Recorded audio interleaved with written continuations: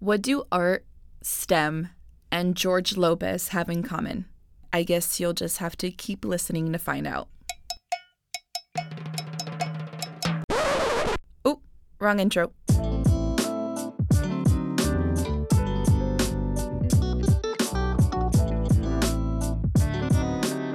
Hey everyone, this is Voices of Chandler, the podcast. I'm your host, Melina Zuniga, and you're probably thinking to yourself, Melina, art, STEM, and George Lopez have nothing in common. And that's when I say, you're right. But you'll listen to all of those topics in today's episode. If you've been listening to the show, you might have caught on by now that Peter Bug talks to a lot of artists, and Chandler's got a lot of art.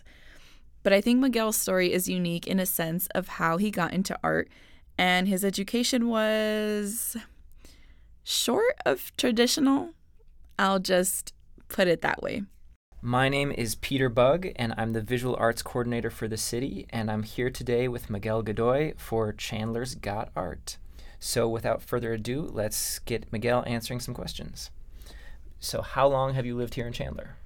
I've lived in Chandler since 2018. Okay, So what, 3 years now? 3 years. Yeah. And before that, you lived a bunch of different places, right? That's true. Well, I was in San Diego for 12 years. Before that, I was in Georgia for 10, Columbus and Atlanta. And before that, it was Hawaii for 4 years, New Jersey for 2, and then Berlin, Germany for 4 years. And then Imperial Valley, California. That's my home base. And so I was there the first 3 years of my life. And those, all the movings because of military parents? Right. Yes. And Hawaii. Did I say Hawaii? You did. Okay.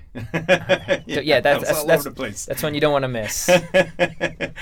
So you got a lot of places to compare, but what makes Chandler special out of all those? We actually moved to Arizona in May of 2018. And this was in Apache Junction. My brother-in-law was living out there, and he hosted us for about 4 months before we found a house here in Chandler. And so we were out there in May, and it was nice weather when we got here. And we told people we'd meet, we'd tell them where we came from. And they're like, you came from San Diego for this? It's like, you're in for a rude awakening. We were, I say we because, I'm married with 2 kids. We're from Imperial Valley, California. That's our home base. That's our hometown. And that's the desert as well. So, the temperatures are very similar. And so we thought we'd be used to it. But it was a game changer. And the monsoons were a game changer. I love them. Cool. And then, so back to the original question, what makes Chandler special? So that first weekend that we had moved in, we were kind of getting settled. We went to look for Mexican food because everyone around said, well, you're not going to find good Mexican food. And I don't know if Arizona's got the right, everyone in San Diego. And I said, we got to try, we got to find it. And so the first place we looked up was a place called Tortas Ahogadas, Guadalajara, which is at the Soul Market here in Arizona. Amazing place. All our family is from Guadalajara, Mexico. And so my wife would always go on about these tortas ahogadas. They're basically drowned tortas. A torta is like a Mexican sandwich that's really beefed up. And they drown it in the salsa. And so we had it, and it was amazing. You can really tell a place if they can get it right. And that was it for us, right? But to be honest with you, it's very diverse. We live in South Chandler, and we just fell in love with it, and are still in love with it. Yeah, no, it's when I came here to interview, I was over at the Chandler Center for the Arts, and the kids coming out from Chandler High were on their break, and I was surprised and impressed by how diverse all the kids at the school are. Yeah, and that's huge. That's huge for us, especially having 2 kids. We definitely want to raise our children in a diverse community, and so Chandler has that. Awesome. So then, switching gears a little bit, how did you begin painting? And how did your upbringing in all these different places influence your artwork? So I think let me answer the second question first. The first time I ever experienced art was on the Berlin Wall. We were stationed in Germany. I was very young, and we used to go to visit. We used to go to East Germany to visit East Germany.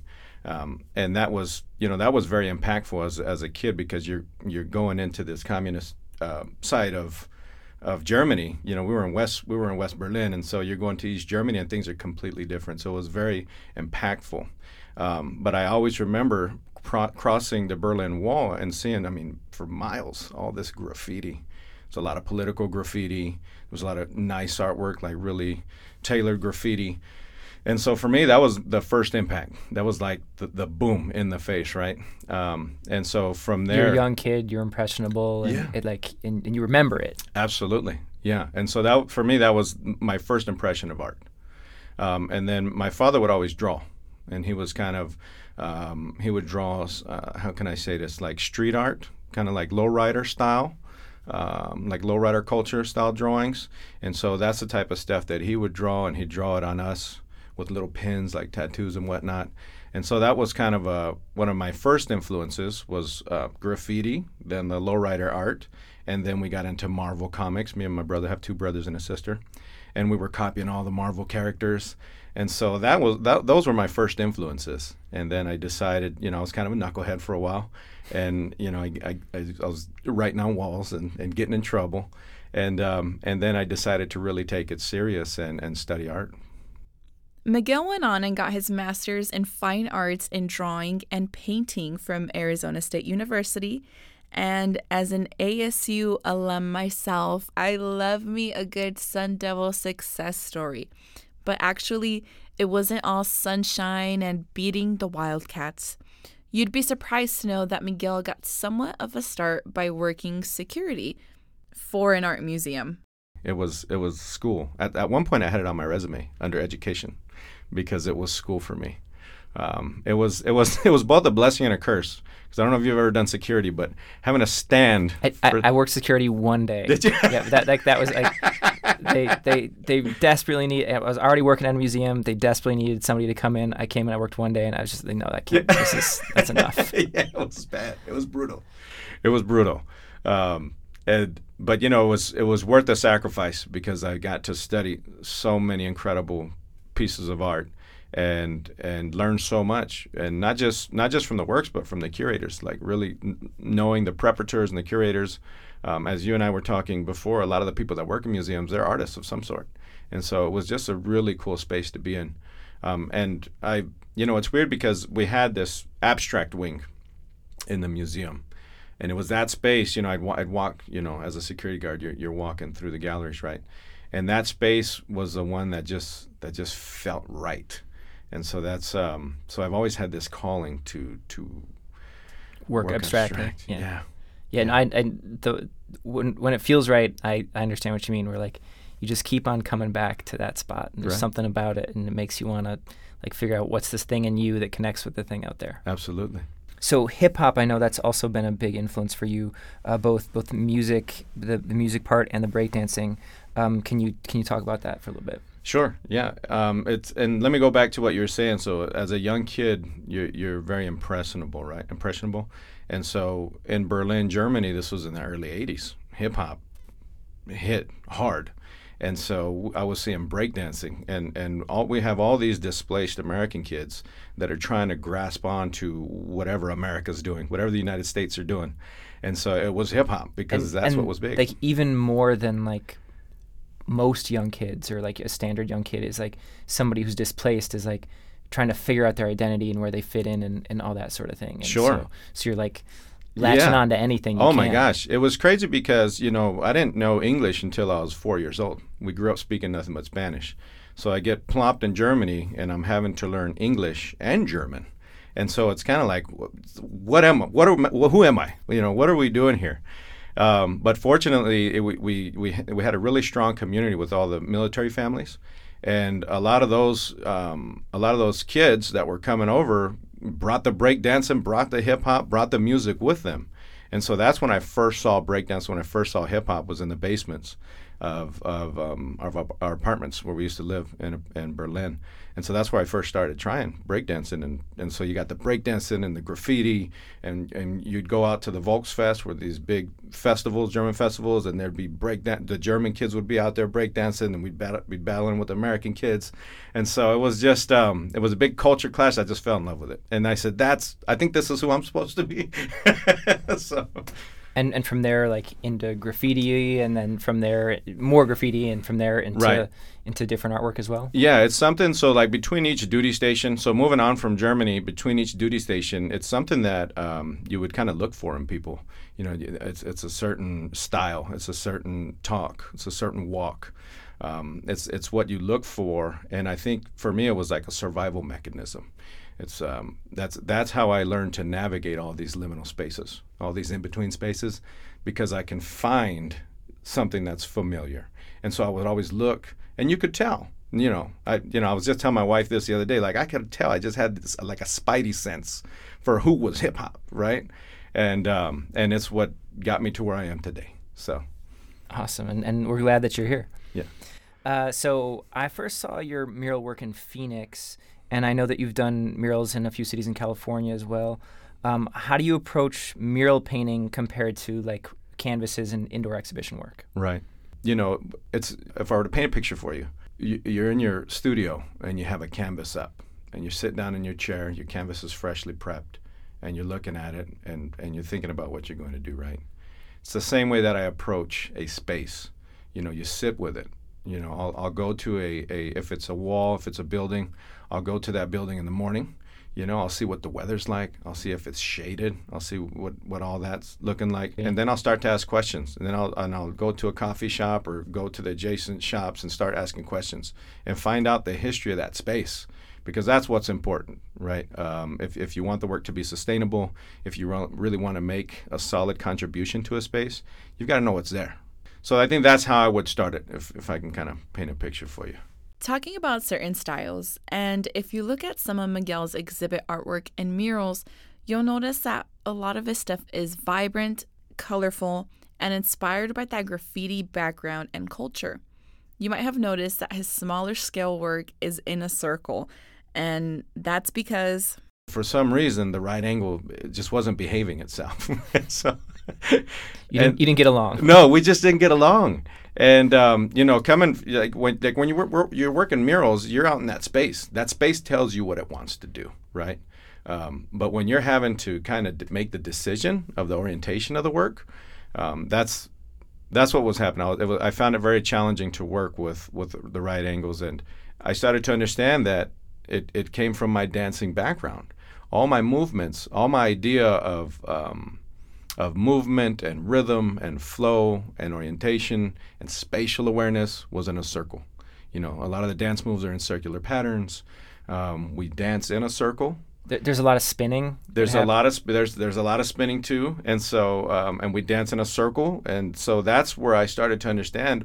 Well, maybe I need to visit the tondo in my work, and the tondo being the round pieces, and so that's kind of where I have found a home.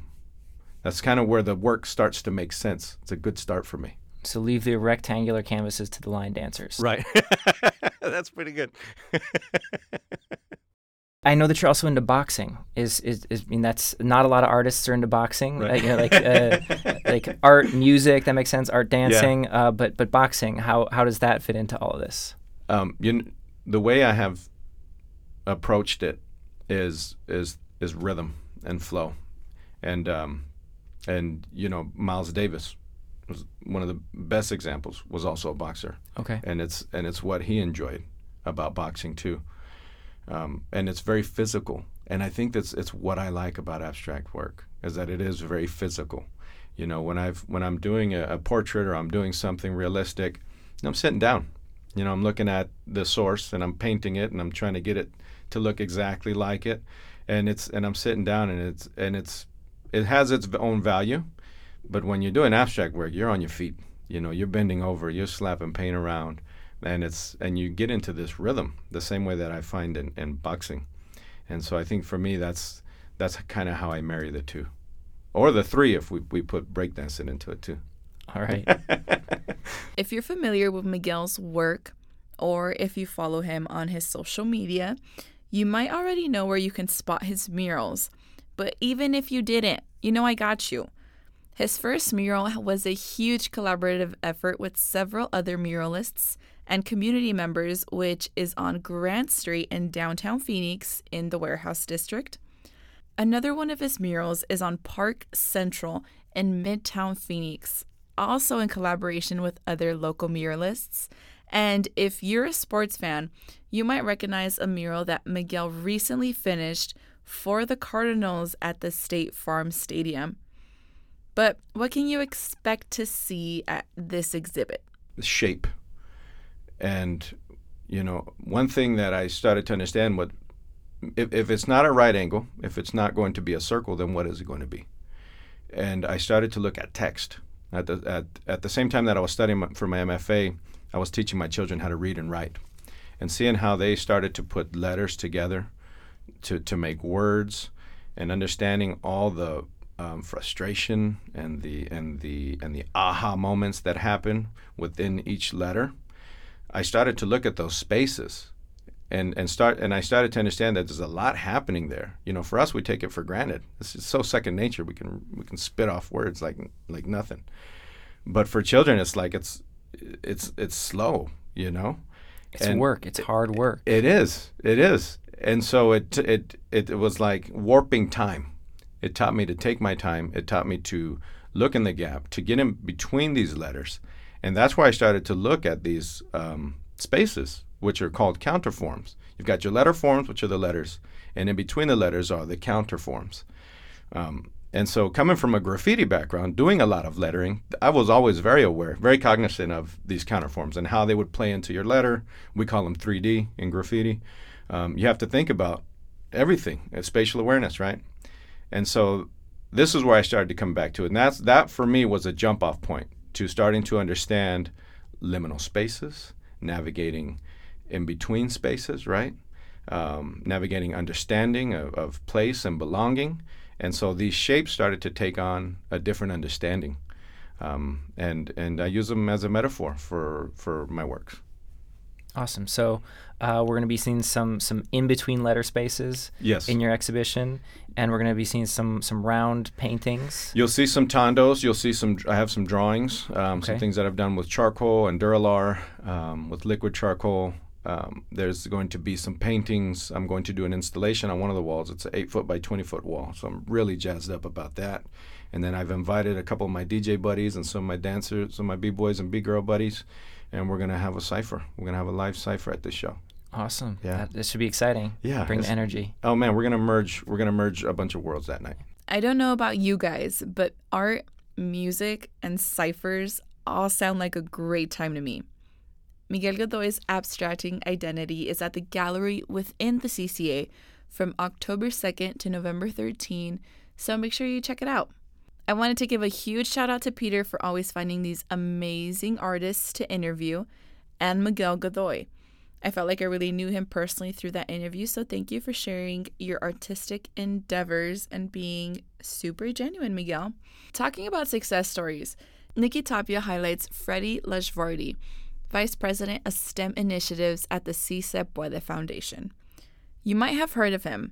As a former educator, Lajvardi went on to mentor high school students through extracurriculars, specifically a water robotics team. This is where George Lopez comes in. 4 undocumented Hispanic high school students wanted to start an extracurricular robotics club at Carl Hayden High School and went on to win a national competition, beating out MIT with zero experience, $800, and used car parts. His story and that of his students has been nationally acclaimed, and you might have heard of it or seen it because there's a movie starring George Lopez that's inspired by their story. This is Unapologetically Diverse. Can you tell us a little bit, first and foremost, about your background and kind of who you are? So I taught at Carl Hayden High School in the Phoenix Union High School District for 30 years. While I was there, we started a robotics program, and it got pretty well known and I guess recognized worldwide when in 2004 we entered an underwater robotics competition against universities, and as a high school we won first place in the country.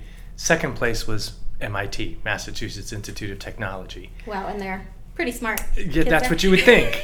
So based on that success, although it took about 9 months before people realized what happened, the movie was made 10 years later called Spare Parts, that George Lopez plays a combination of myself and Dr. Alan Cameron. We were two teachers that partnered up to do this. Okay. And since that movie's come out, more people have heard the story, and I've retired from public education at that time and started working with the Si Se Puede Foundation because I believe in the mission they're trying to accomplish, and that's in the case of STEM is to bridge that STEM divide that exists between the people who have access to STEM and the people that don't. Okay, so you started this, you said 30 years you've been teaching, Carl Hayden. How did these kids who didn't have access to things and your teaching, how did they become this team that just came and beat MIT, came in first place? I mean, what was it, that special sauce, like we can ask? So I don't know if it's a special sauce other than hard work and just believing in yourself. We followed the scientific method, and we followed proper engineering procedures. You trial and error, you analyze what didn't work, you try to fix it. And so that's the approach we use with the kids, so that they didn't have to have a lot of theoretical background going in. Someone like MIT might, and they might not try things because their theory is blocking them. Whereas for us, if we had an idea, if we weren't sure, we'd say, try it. If it doesn't work, maybe we can make it work. If it doesn't work for sure, we know it won't work, we won't do it. But trial and error. So we tested a lot of things. There were certain tasks that we were trying to accomplish. When we called the experts, they said, we don't think that'll work, but we don't know. So instead of just going with that, we went and said, well, we're going to try it anyway. And we'd find out that it did work. Just because it was in an area that they weren't normally used to, they just made assumptions. And I think that's what a lot of people who tend to think they know everything do. So that's one aspect. The other aspect was, I think because of the internet, there's a book by Thomas Frieden called The Earth is Flat, or The Flat Earth. Basically talks about how the internet kind of levels the playing field. So really, there was no information that MIT could get that we couldn't get as well, as long as we knew what questions to ask. One of those happened to be from a company called Omega Engineering, who we called up to ask about how we can make an underwater temperature probe using a thermistor. And the technician online says, well, that's funny because MIT called just a few minutes ago, and but you guys are going to beat MIT. I said, well, how do you know that? We're just a high school. He said, well, you're doing the right things. I'm a guy who works with this. I do stuff for NASA all the time.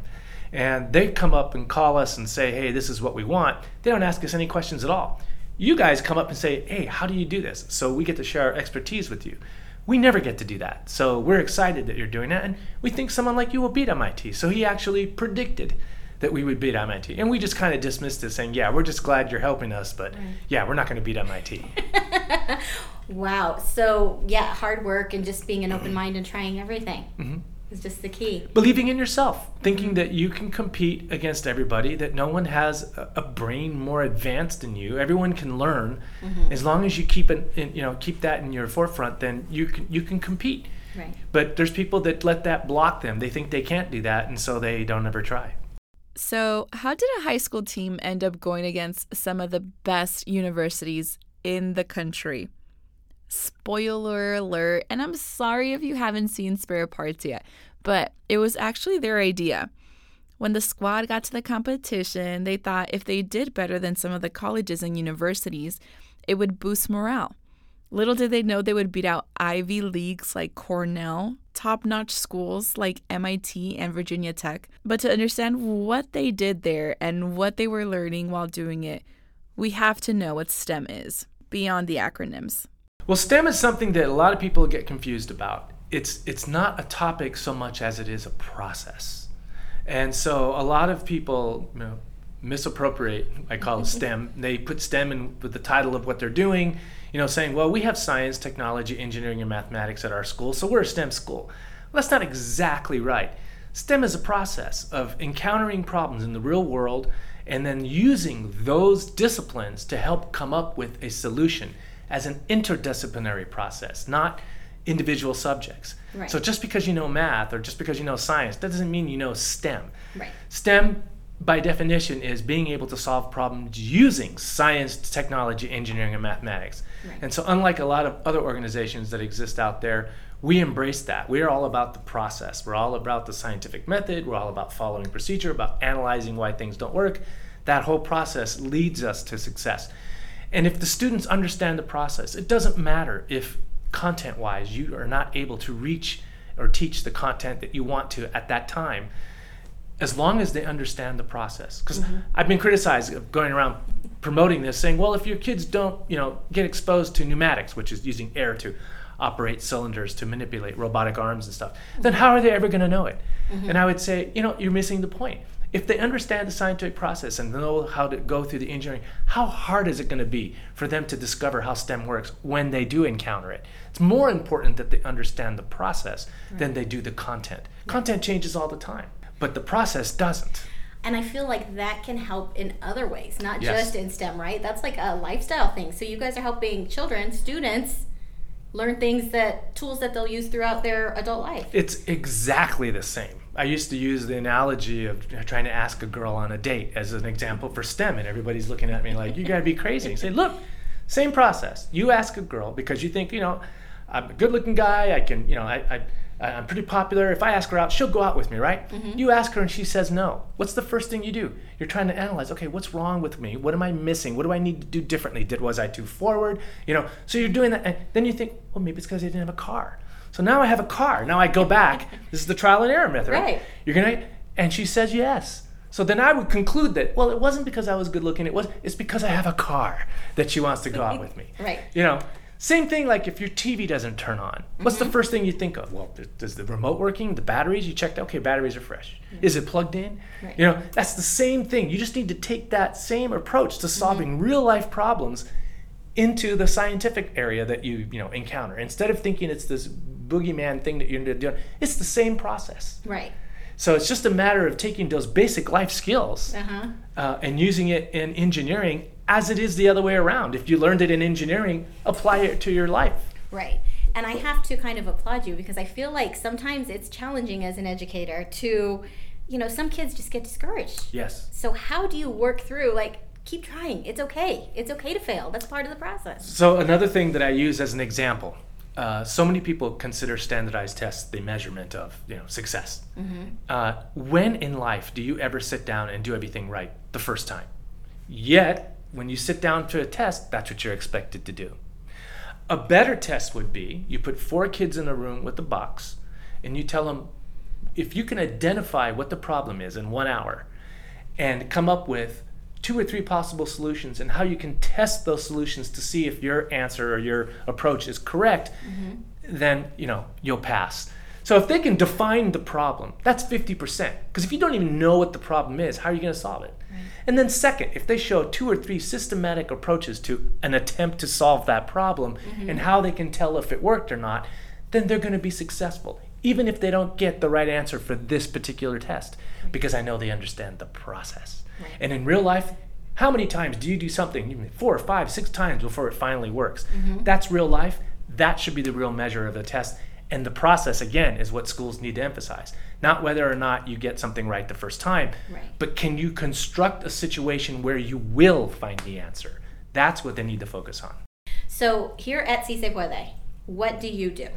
So I'm the vice president of STEM initiatives, and from what I gather from that definition is I'm in charge of a lot of the different STEM activities that go on, whether it's one of the robotics teams or helping get the STEM center up and running with the equipment needed to service the community. Those are the kind of things that I'm involved in, along with maybe setting up workshops for different skills, maybe soldering, maybe welding, maybe whatever. Right. So even outreach things to parts of the community that you might not normally associate with. So Excel and the United Cerebral Palsy approached Si Se Puede about doing a toy hackathon because they wanted to make toys that are normally inaccessible for kids that don't have the mobility or the dexterity or the strength to operate the buttons. Right. They came to us and asked us if we would, with our students, modify these toys in a way so that students can interact with the toys. So we made certain buttons bigger, very super easy to push. You don't need a lot of manual dexterity. And so then we donated those toys back to them and they gave it to the kids. So there's an example of Si Se Puede taking a problem that we can solve because we have kids that know how to solder and how to 3D print things. So we would take those skills and apply it to a group that doesn't have access to this stuff so that we could modify those toys for them. So that's just an example of how we want to serve the community.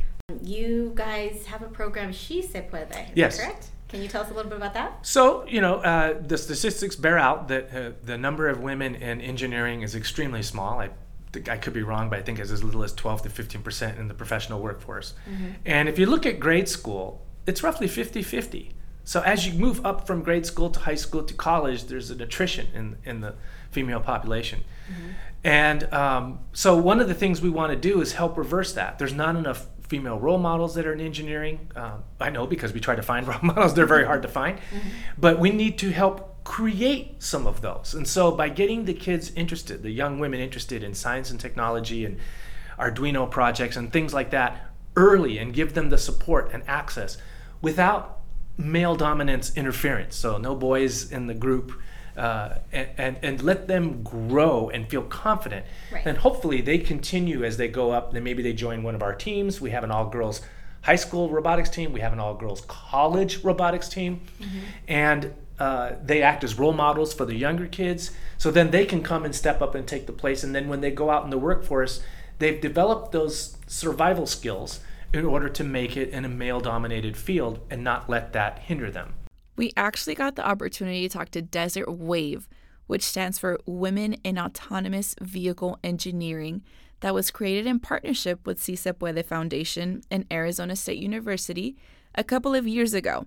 And at that time, they had just won 3rd place in a national underwater robotics competition.